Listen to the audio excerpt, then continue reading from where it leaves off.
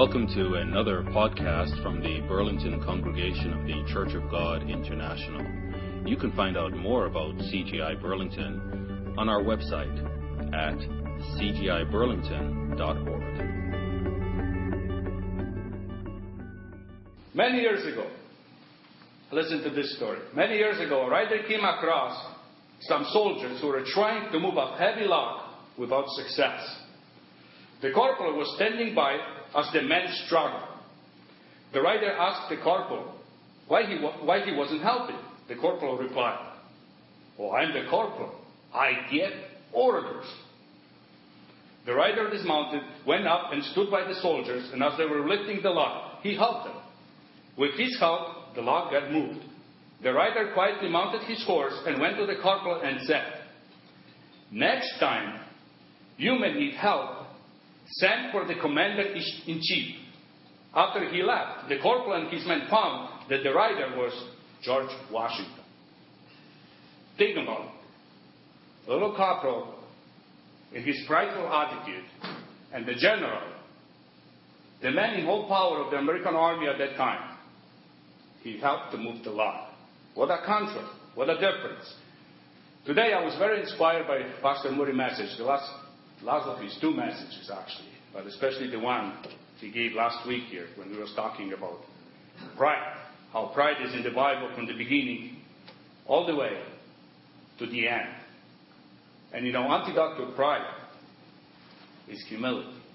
So I want to spend some time today, brethren, just talk about humility. And specifically, we'll go later to the New Testament and we'll see how Christ, over and over again, had to teach his disciple and show them how to overcome the sickness which we call pride. But before we go there, we know that we are in the beginning point of this fall festival.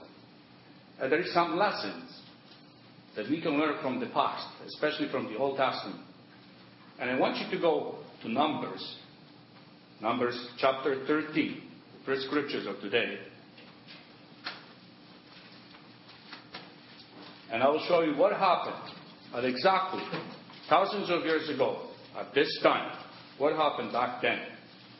Numbers chapter 13. And right here in verse 1.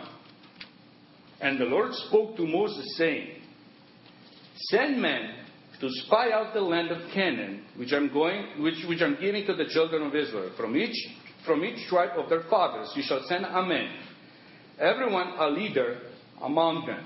So Moses sent them from the wilderness of Paran, according to the command of the Lord, all of the men who were heads of the children of Israel.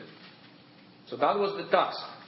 And as we read this story, it says the Lord commanded Moses. But we'll come to this a little bit later. But if you skip down to verse 17, and look what happened.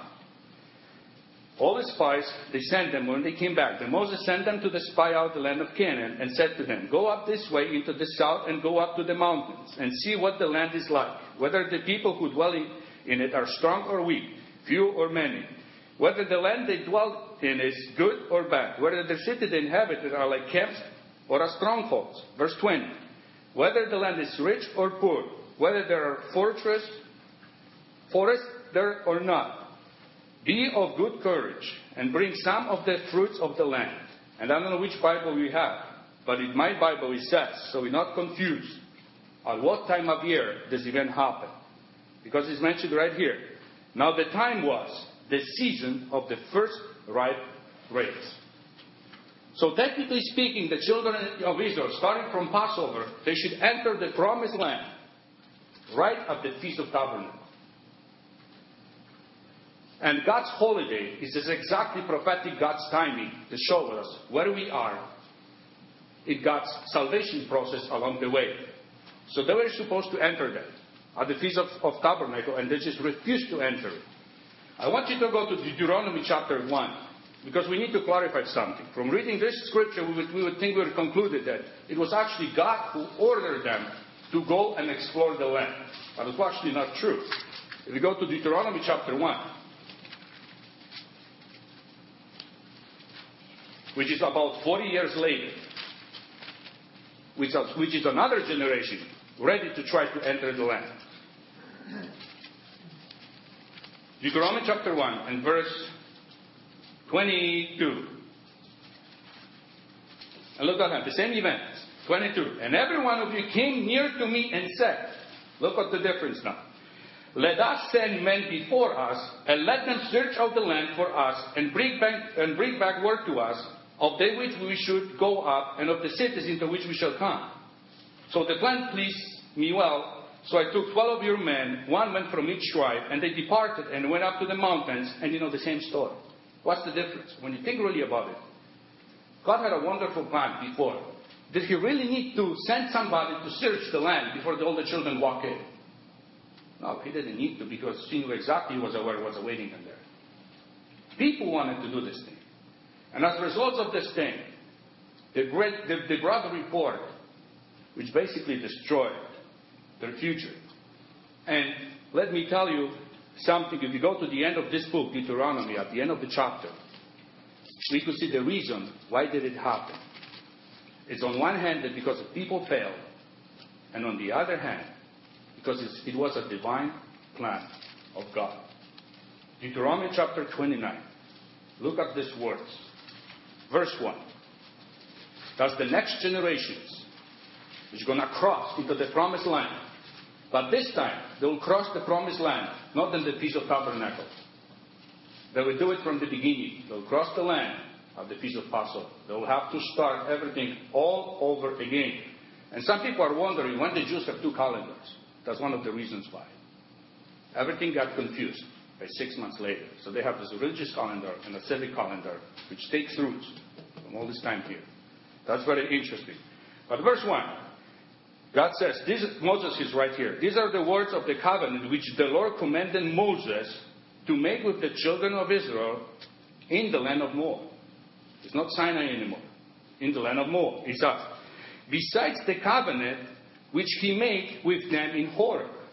Everything adding now together. And now Moses called all Israel and said to them, you have seen all that the Lord did before your eyes in the land of Egypt, to Pharaoh and to all his servants and to all his land. Really, did the next generation, did they remember everything what happened in Egypt? That was the next generation. Some of them probably yes.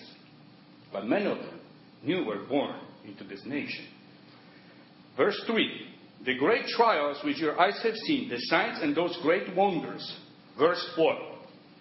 Yet the Lord has not given you a heart to perceive, and eyes to see, and ears to hear, to this very day. Because God had a great plan in mind. Skip down to verse 14.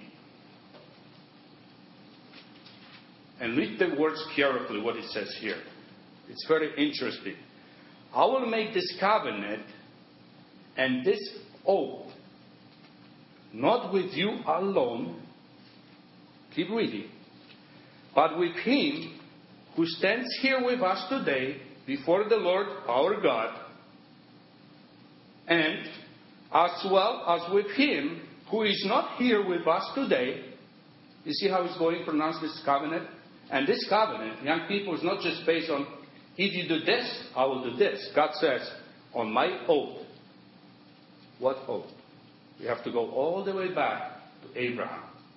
God still remembers the first covenant that He made with Abraham, which says, I will bless all nations through your seed. That's God's plan. And we will see, what His oath? Go to Numbers chapter 14. There is a wonderful verse there. Good news preached in the Old Testament. Numbers chapter 14. It is the same story. They brought the bad report. God is ready to wipe out the entire nation, except Moses, okay? And Moses reminds God of His covenant. And look what God says in verse 20. Then the Lord said, I have pardoned according to your word. And verse 21, look what God says, what He promised and what He's going to accomplish. But truly as I live, all the earth shall be filled with the glory of the Lord. It's not just the nation of Israel. He says, the whole earth will be filled with the glory of Israel. And brethren, that's what is awaiting for all of us. Eventually, what is, portrayed in the Feast of Tabernacle at the end of it. But when you have all this knowledge, it's a wonderful, it's a great thing. It's blessing my heart so much. But you know, at the same time, people with all this knowledge, we can be very prideful. And we have examples from the past. We can be very prideful about it. So we see, look at all this, if I can call Christian world. Christianity is around us. Just a few of us have this precious knowledge. We can fully understand what the covenants were all about. What was done away, what was not done away. Other Christianity is just living in confusion. And it's okay.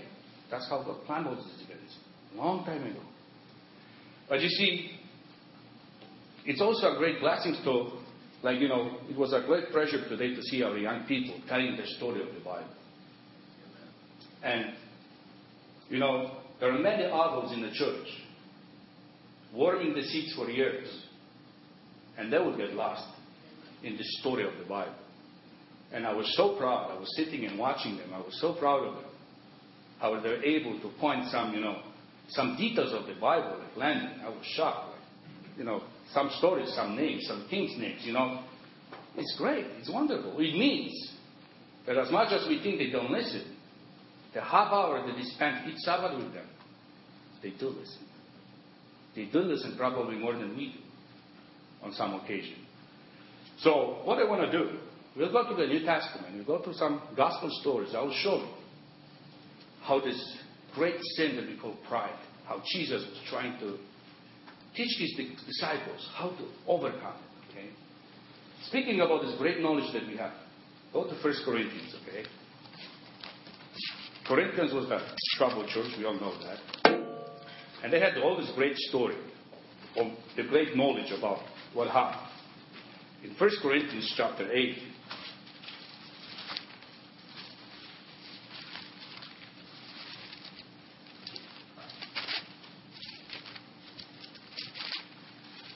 First Corinthians chapter 8, right here in verse 1. Paul is addressing our specific issues here. But he had a broad application. He says, now concerning things offered to idols. Okay? We know that we all have knowledge. We all have great knowledge. But knowledge by itself pops up. But love with knowledge is the ingredients that edify one another. And he says, and if anyone thinks that he knows anything, he knows nothing yet as he ought to know. What Paul means by that? Skip down to verse 11. And because of your knowledge, shall the weak brother perish from whom Christ died? But when you thus sin against the brethren and wound their weak conscience, you sin against Christ. So we may have this great knowledge. We may have a wonderful, revelations from the Scripture. And we just ignore our brothers and sisters because we think they're not up to date. Or they're not at the same spiritual level that we are. This knowledge that you have in your heart, in your mind, it's useless. Because it's not edifying to your brother, it's not edifying to your sister. If you make one of your sister or brother sin because of your knowledge, I'm sorry for you and for all of us. But you see, any knowledge applied with wrong intentions leads us nowhere. Any knowledge with love edify will strengthen the church. So, let's talk about humility. Let's talk about pride. Let's look at the sin of pride. And it's a wonderful blessing to have these little congregations in Burlington. We're just starting up. Church of God used to be a huge organization. Now we just meet with a group of 20, 30 people. Which is all over the place, all over North America. But, just before we go there, let me read you a story. I don't know if you heard about the balloon game. Robert Roberts report a story about the balloon games. Have you heard about it? That's great. So they perform a little experiment at the elementary school, grade 4 children. So in one class, he gets the balloons, he pumped them up, and he attached one balloon to each child leg. And he said then the purpose of this game is what they have to do, the objective of this game was to pop everyone else's balloon by protecting one's own. That was the purpose of the game. You have to protect your own balloons, which is tied to your leg. At the same time, you have to pop up all the other balloons. So the whole game lasted about just a few seconds. Everybody ran around. Some people tried to hide in the corner and protected the balloons, but it didn't work. Some people tried to hide under the chairs, under the tables. It didn't work. Guess who was the winner at the end? The most disliked person in the class. The bully of the class. He was the biggest. He was the strongest. He was the more powerful. He overcame all the other children. The same experiment at the same age level was performed in a different class with a handicapped children. The same instructions were read to them. And they said, ready, steady, go. There was no rush.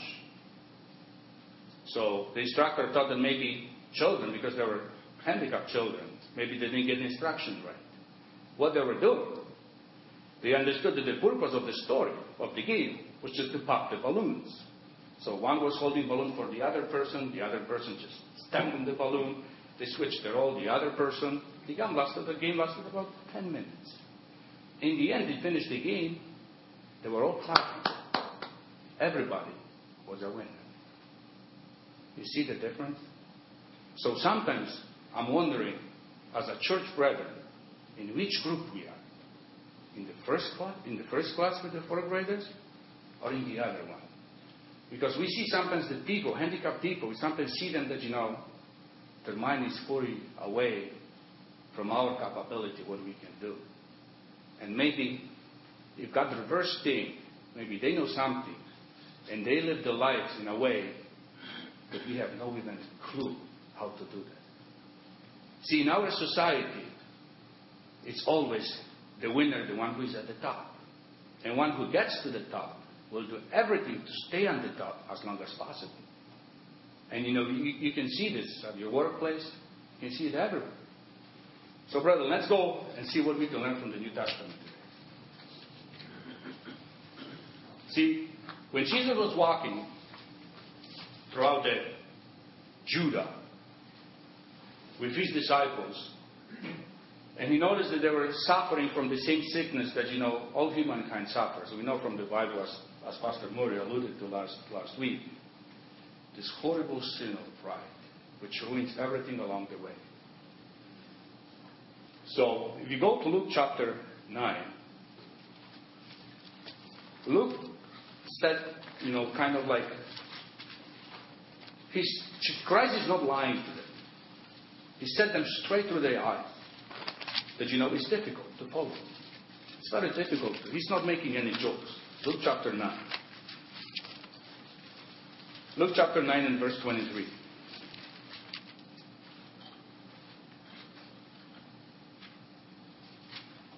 He said to them all, if anyone desires to come after me, very simple, he says, let him deny himself and take up his cross daily and follow me.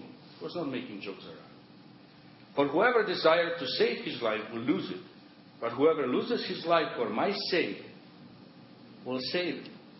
For what profit it is to a man if he gains the whole world and is himself destroyed or lost?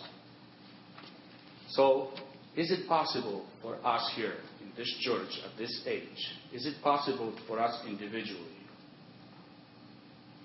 to destroy this dreadful sin of pride?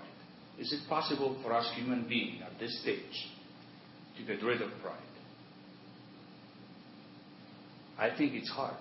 I think that as long as we live in this flesh, this corrupt flesh, we'll still have some pride in us no matter what. How much we say we're Christians, we'll still have some pride hidden somewhere in our hearts, in our corners. But we should find a way to overcome. And Jesus warned us throughout the scriptures, if you're not going to do that, what's going to happen to all of us? Luke chapter 9 at the beginning. When you look, you don't have to, don't any scripture, but you look to this chapter, okay? To the Gospel of Luke specifically, and this chapter. You will see how at the beginning of this chapter, what Christ does. He taught his disciples, he says, now you go and see what you can do. He sent them out. And these disciples, the human being like you and me, there's not anything special about them that is not about us. Okay? Just the simple people. So he sent them out. And they do marvelous things. They preach the gospel. Okay? They heal people. They cast out demons. Do everything that Christ promised them to do. And they come back. And they share this great story with Christ. Like they're so excited. Like, wow! They could experience everything. They were powerful people at this time. And then after this thing, people that they preached to, they follow. They follow them. They gathered together, they come 5,000 people. 5,000 people hungry for the word of God. Follow the 12 disciples. 5,000 people. Jesus miraculously fed them. Miraculously fed 5,000 people. The disciples watch and observe everything what's happening along the way. They see, they're happy, they're excited. And then after this, few of them experience transfiguration. What a peek into the kingdom.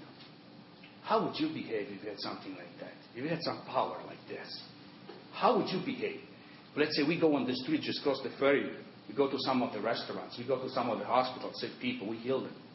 We'll be on the news. Everybody would know about this. How would that make you feel? Wouldn't you be proud? Or say like, wow, I was on CBC News tonight. The first story, my name was mentioned there. That's exactly how they behave after this. So Christ said, the lesson is not over yet.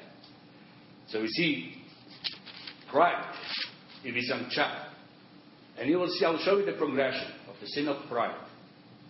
When it grips into the body of Christ, slowly, I'll show you how it starts. I will show you the end results of that. Not mine, but just what is in the Bible.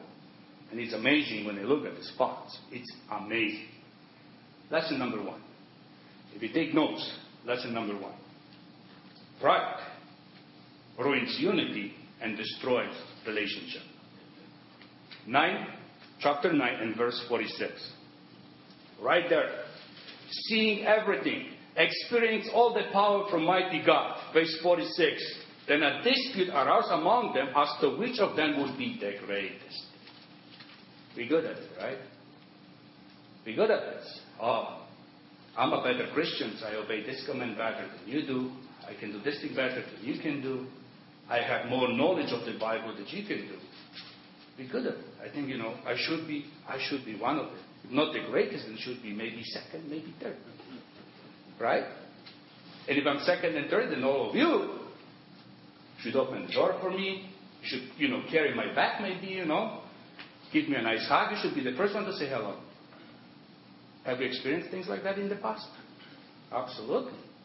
The first sign how pride can destroy a church. It ruins the relationship. Because one in your group, you have one prideful person. Slowly, it's going to ruin and destroy the entire group. If I'm checked. See, all these people, what they have to do?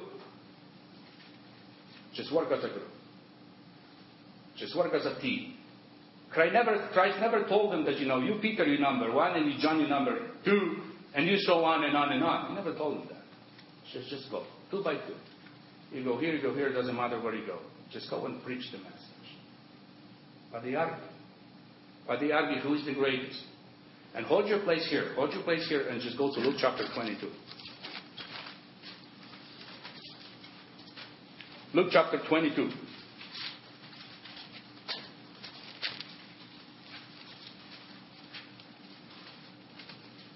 Can you imagine the Passover night? Christ is about to be betrayed. And verse 24. Now, there was also a dispute among them as to which of them should be considered the greatest. And we know from John's Gospels, when Christ was so fed with this, he took his garment, he got on his knee, he had a basin and towel, and he started washing the disciples' feet at this time. Because they were still arguing who was the greatest among them. And he said to them, the kings of the Gentiles exercise lordship over them, and those who exercise authority over them are called benefactors. But not so among you. On the contrary, he who is greatest among you, let him be as the younger, and he who governs as he who serves. Point number 2. Pride desires superiority over others. You see how it's progressing slowly when you have prideful people in our midst? Let's go to 2 Corinthians. Hold your place here. 2 Corinthians chapter 10. Pride always elevates itself. Pride always compares itself to others. I can do this thing, you can. I'm able to do this thing, and you can. 2 Corinthians chapter 10. Look what the Corinthians church, what they were good at doing. 2 Corinthians chapter 10 and verse 12. Paul is writing to them back, he says, "For we dare not class ourselves or compare ourselves with those who compare themselves." What he's saying here. "But they, measuring themselves by themselves and comparing themselves among themselves, are not wise." If you want to compare yourself with somebody, compare yourself to Jesus Christ. If you start comparing yourself to Jesus Christ, you will see how your character is so defective that we go on your knees and say, "Father, forgive me. I don't want to compare myself to other people. I would rather compare myself to you, and I know how insufficient I am when it comes to comparing myself to your Christ." You see, brethren, the difference? And and it's so unfortunate for young people because we live in a society that is totally opposite. The sport figures, the performance, the actors, they want to be the best. They want to be at the top. They're making millions of dollars. They influence our society, the way how we live. Everyone wants to become just like them. But it's so wrong. In Luke chapter 9, Jesus responds to them. Verse 47. "And Jesus, perceiving the thoughts of their heart," he's not just seeing them, okay? Because they do it behind his back. Jesus Christ can read your mind, okay? Have you ever thought about it? Maybe I come nicely dressed at church and say, "Hey, brother, how are you? How good?" But I go home, or I might say to my wife, "Did you see Brother Adrian, what he did today?" You see what I mean? We sometimes forget that God can read our mind. God can read our hearts. We can judge by action. God can judge by what's in our hearts, what is our thoughts. So he said here, perceiving the thoughts of their heart, he took a little child and set him by him. And he said to them, "Whoever received the little child," but just stop there for a moment. Why little child? And there are many stories I heard why Christ chose a little child. And I'm not saying that one is right over the other, but I'll tell you my personal belief why a little child. Back then, little children, especially at the early age, they were considered in society as nothings. Most of them didn't even survive to become teenagers. The price for a slave child was very low. Nobody wanted slave children at a young age. They were just a liability. So Christ was the little child, and he put among them, and he says, every single one of you thinks that this child is nothing. No education, no accomplishments, nothing can be proud of, nothing that can be boastful of what I did or what I accomplished. Nothing. And he says, what I want you to do is just become one of them. Because if your heart becomes just like one of this little child, I can do something. I can come in and I can shape and I can mold your heart. Because if you pride to attitude, how smart you are, how intelligent you are, and what you do, what you can do for God, God doesn't want people like that. Because eventually this person, this pride, will creep in and destroy the whole church. So that's what it is. Point number 3. I would slowly progressing, right? Point number 3. Pride rejects God. That's what happened. Verse 48. Whoever receives the little child in my name receives me. And whoever receives me receives him who sent me. For he who is least among you, all will be great. if you are a prideful person, if you think that you're better than, me or somebody else, for a prideful person, if you have this in your heart, it will be very difficult if somebody walks in, or somebody in your church, who maybe might not know the same thing, who maybe not does as perfect as you are perfect. It will be very difficult for you to see in this person or in that person Christ.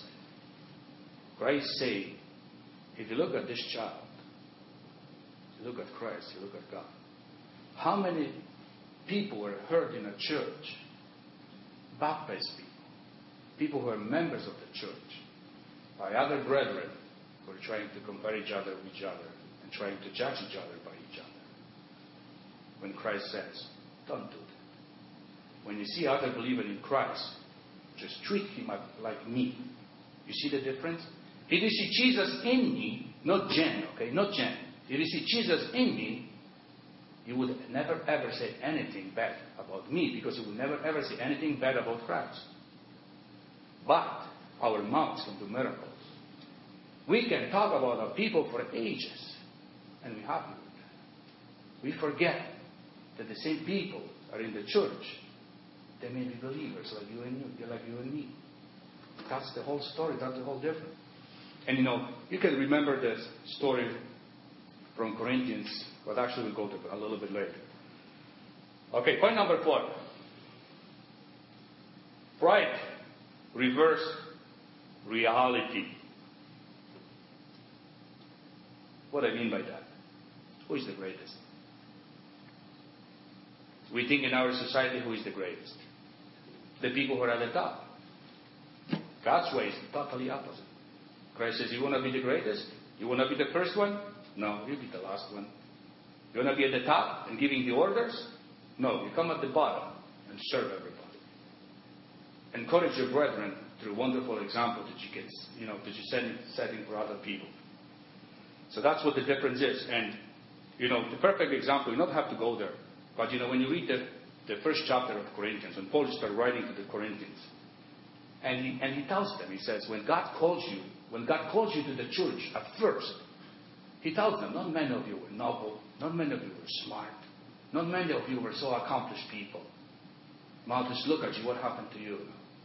You argue, you fight, you bitter against one another, you hate one another, you go to the court, you do all this thing, all the sinful behavior. Why?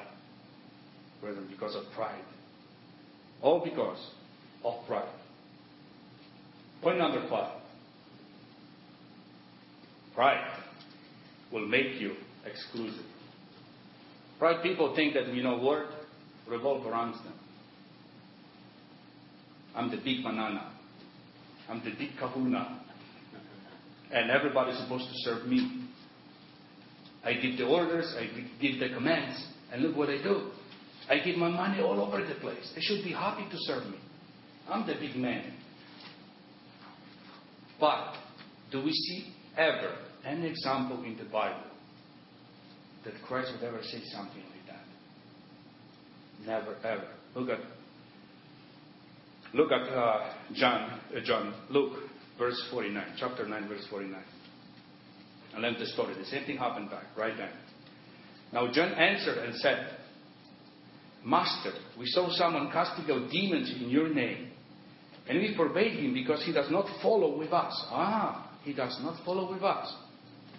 But Jesus said to him, do not forbid him, for he who is not against us is on our side. And sometimes we forget, and it's so unfortunate that today's society we still have churches who say that they're a church of God, who will say that they own an exclusive one. We only do one. We have apostles, we have prophets. We're the only one church. If you don't belong to our church, if you don't belong to our organization, God will have nothing to do with you. See how destructive it can be. And this thing is in the Bible because it's in our society. Because of this one sin that we call. Because it is here because of pride. And in the church, I remember in my life in church, I heard from people like, I know, Jen, you're not up here, there. That's okay. I'll pray for you that God will give you enough wisdom. I'll pray for you that one day you'll be at my level. And I'm being like, what? Why are you telling me this? Just pray for me. I appreciate your prayer, but you have to mention how high you are, in wherever you are. Just keep it to yourself. And it's so unfortunate. And Christ is saying here, don't worry about that. Let them do what they do. You worry about what you are supposed to do. What you know, what I give you orders to do. Just do exactly what I'm asking you to do. Like Pastor Morris said at the Feast of Trumpet. We have the marching orders. Don't worry about the rest of society. Just do it. Even if just one of us is slapped, or two of us, we'll stick to the fight. If it takes to the end, the commanding officer is going to come over and says, you're released of your duty. Well done, my good soldier. So, brethren, point number 6. Pride restrains mercy. And we can find this thing right in verse 51. It says, now it came to pass, when the time had come for him to be received up, that he steadfastly set his face to go to Jerusalem, and sent messengers before his face. And as they went, they entered a village of the Samaritans to prepare for him. But they did not receive him, because his face was set for the journey to Jerusalem. And verse 54. That's the disciples, okay? We're ready to go. I'm just joking, quotations. Ready to go. In verse 54.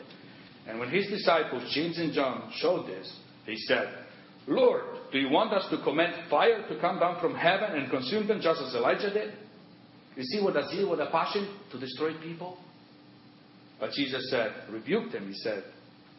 He turned and rebuked them and said, you do not know what manner of spirit you are of. For the Son of Man did not come to destroy man's life, but to save them. And they went to another village. Why is that important? Because we have the same role to play. And Christ told us, if somebody is not receiving you, shake your feet and just go somewhere else. If there's persecution in one town, go to the other town. Don't try to find something that you're not supposed to do. And this disciple, where did they get all this idea? No wonder they were called the sons of thunders. They were ready to destroy the entire village. They were so proud. And I remember in Midland, 2 years back, Brother Asian did a sermon. And he said that if we don't have this humility, and if God gives this immense power, we would just, over time, just kill one another. And that's exactly what Jesus is trying to teach his disciples. He says, I give you this power. You have authority to use my power. But don't kill these people. That's not your job to do this thing. You come to save these people. And you know what is so amazing? When you go to you don't have to go to, but you, on your own reading, just go to the book of Acts. I believe it's chapter 8. Way later, okay? Way later. Decades later. It's amazing how the Samaritans accepted Jesus Christ. And maybe the same village that refused Christ back then, maybe the same village accept Jesus Christ just a few decades later. It's an amazing story when you look at this, when you read this thing. So, brethren, we have the same mission. We are not here to condemn other people. We are not here to condemn other countries, other organizations. Let them do whatever they want to do. We are here to preach the gospel. We are here to live the way that Christ lived as an example. And we have everything. We have all the commandments. We have all the knowledge coming from this book. Why spend all this time and worry trying to compare one another with some other groups or other organizations, some other brothers and sisters, when we should just move forward all the time? So, many people try to preach the gospel. And many do preach the gospel. Many churches of God preach the gospel. But you will notice that many of them lack the humility and love in their message. They just preach it, but without love. And we're supposed to preach it with love and compassion for other human beings. So, we are on the mission, and this mission is nowhere stated in the Bible that it's going to be easy. It's a difficult mission. We may live just on rice or coconut. We may live on, we are blessed here in North America. But we have everything, whatever we need. We complain about some stuff that people in Africa or Asia would be happy to have. We don't go to church because it's raining. And we have the means of transportation to get to the church. We complain because we don't want to go to the feast somewhere because we have to drive for an hour and a half. When people back then would walk for weeks just to get to Jerusalem. for weeks. So you can imagine, to make your arrangement and planning. It takes you a week, maybe a week and a half. It depends where you're coming from. If you're coming from the most northern point or the most southern point to Jerusalem, it would take you 10 days to get there. It would take you, if you come to the whole, fall festival, starting from the Feast of Trumpets, it will take you 2 weeks just for the feast alone. And then another 10 days to come back. And here in North America, we go to the feast. We can't even stay on the last great day because we have to go to work tomorrow. And what happens if we don't go to work tomorrow? Oh, we may lose $50, $100 of our paycheck. If you don't have $100 of a paycheck, it can be a disaster at the end of the month. So on one hand, we're supposed to be the most blessed people. And on the other hand, as much as we have all these great things around us, we don't have anything. North America is in their debts up to here, up to their ears. And that's, I think, is God's punishment over its own people, and they don't even realize it. That's how it is. So, brethren, at the end, in the conclusion, it is very difficult to be humble in this crazy world. I understand. I have a problem with my pride. It's very difficult. But we know that with God's help and Christ's instructions, and we can see how He worked with His disciples, we know how to overcome and be a better people and be a better Christians. And just to recap what we said, because in this little church of ours here, is what a wonderful blessing is to have this congregation here in Bowling. If you don't pay attention to prideful people, if you don't check out the pride in us, pride over time will destroy this unity of this group, will destroy some of the relationships that we have with one another. Over the time, this pride, this unity, will force some people to be superior over others. I'm your boss, I will tell you what to do. Over time, won't be able even to see other Christians that Christ maybe is in their heart too. Over time, this pride will reverse the reality in our lives. Who is the greatest? What's the least? Who is the most? That's what's going to happen. At the end, we'll be the only church, exclusive church of prideful people. And then in the end, we'll even have nothing in our hearts to find mercy for other people. How would you describe Christ's life when He was on this earth? How would you describe it? Was He a prideful person? On every single occasion that we had, He always tried to help the other people. Men, women, children. He always treated everybody equal. That's who He was. But the person, the example that He set for us. And when you study this story and you see how this disciple, how come they never could get it? I can easily put myself in Peter's shoes. And I would act the same, exactly in the same manner how he did.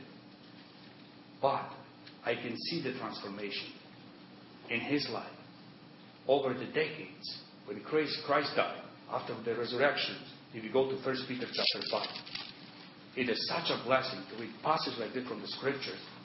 And I can say like, Father, if you were able to perform such a major surgery of Peter and change his heart, I am sure that one day, Father in heaven will be able to change my heart. Will be able to change your heart. And will become like Peter. Will become like Paul. And 1 Peter, my closing scripture today, 1 Peter chapter 5. Let me close with this scripture. 1 Peter chapter 5, verse 6.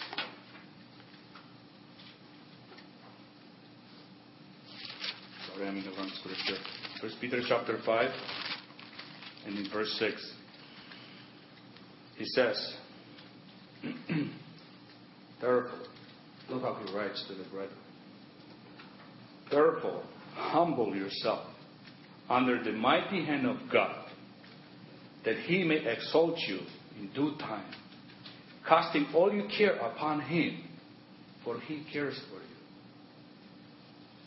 Wouldn't you see the difference in Peter's life back then and now when he's writing his letter? Humble yourself. And he says, but under the mighty hand of the God, no one else, mighty hand of God. And he says, be sober, be vigilant, because your adversary, the devil, walks about like a roaring lion, seeking whom he might devour. Resist him, steadfast in the faith, knowing that the same suffering are experienced by your brother who are in the world. We are not alone. There are many brethren all over the place who suffer for this gospel. And it shouldn't be a shock. It shouldn't be a surprise. We should be blessed. We should be dancing here when we sing to God. As you know, the facility that we have, the church where we have, and all the blessings that we have. We have more than all the other people in the whole world combined. And many times we come to church grumpy. We come to church to complain. We come to church to just point other people's weaknesses and shortfalls instead of uplifting one another. Praising God and praising together, in joy. So brethren, I hope that this message, I decided to speak about humility because I heard this wonderful message from Pastor Murray.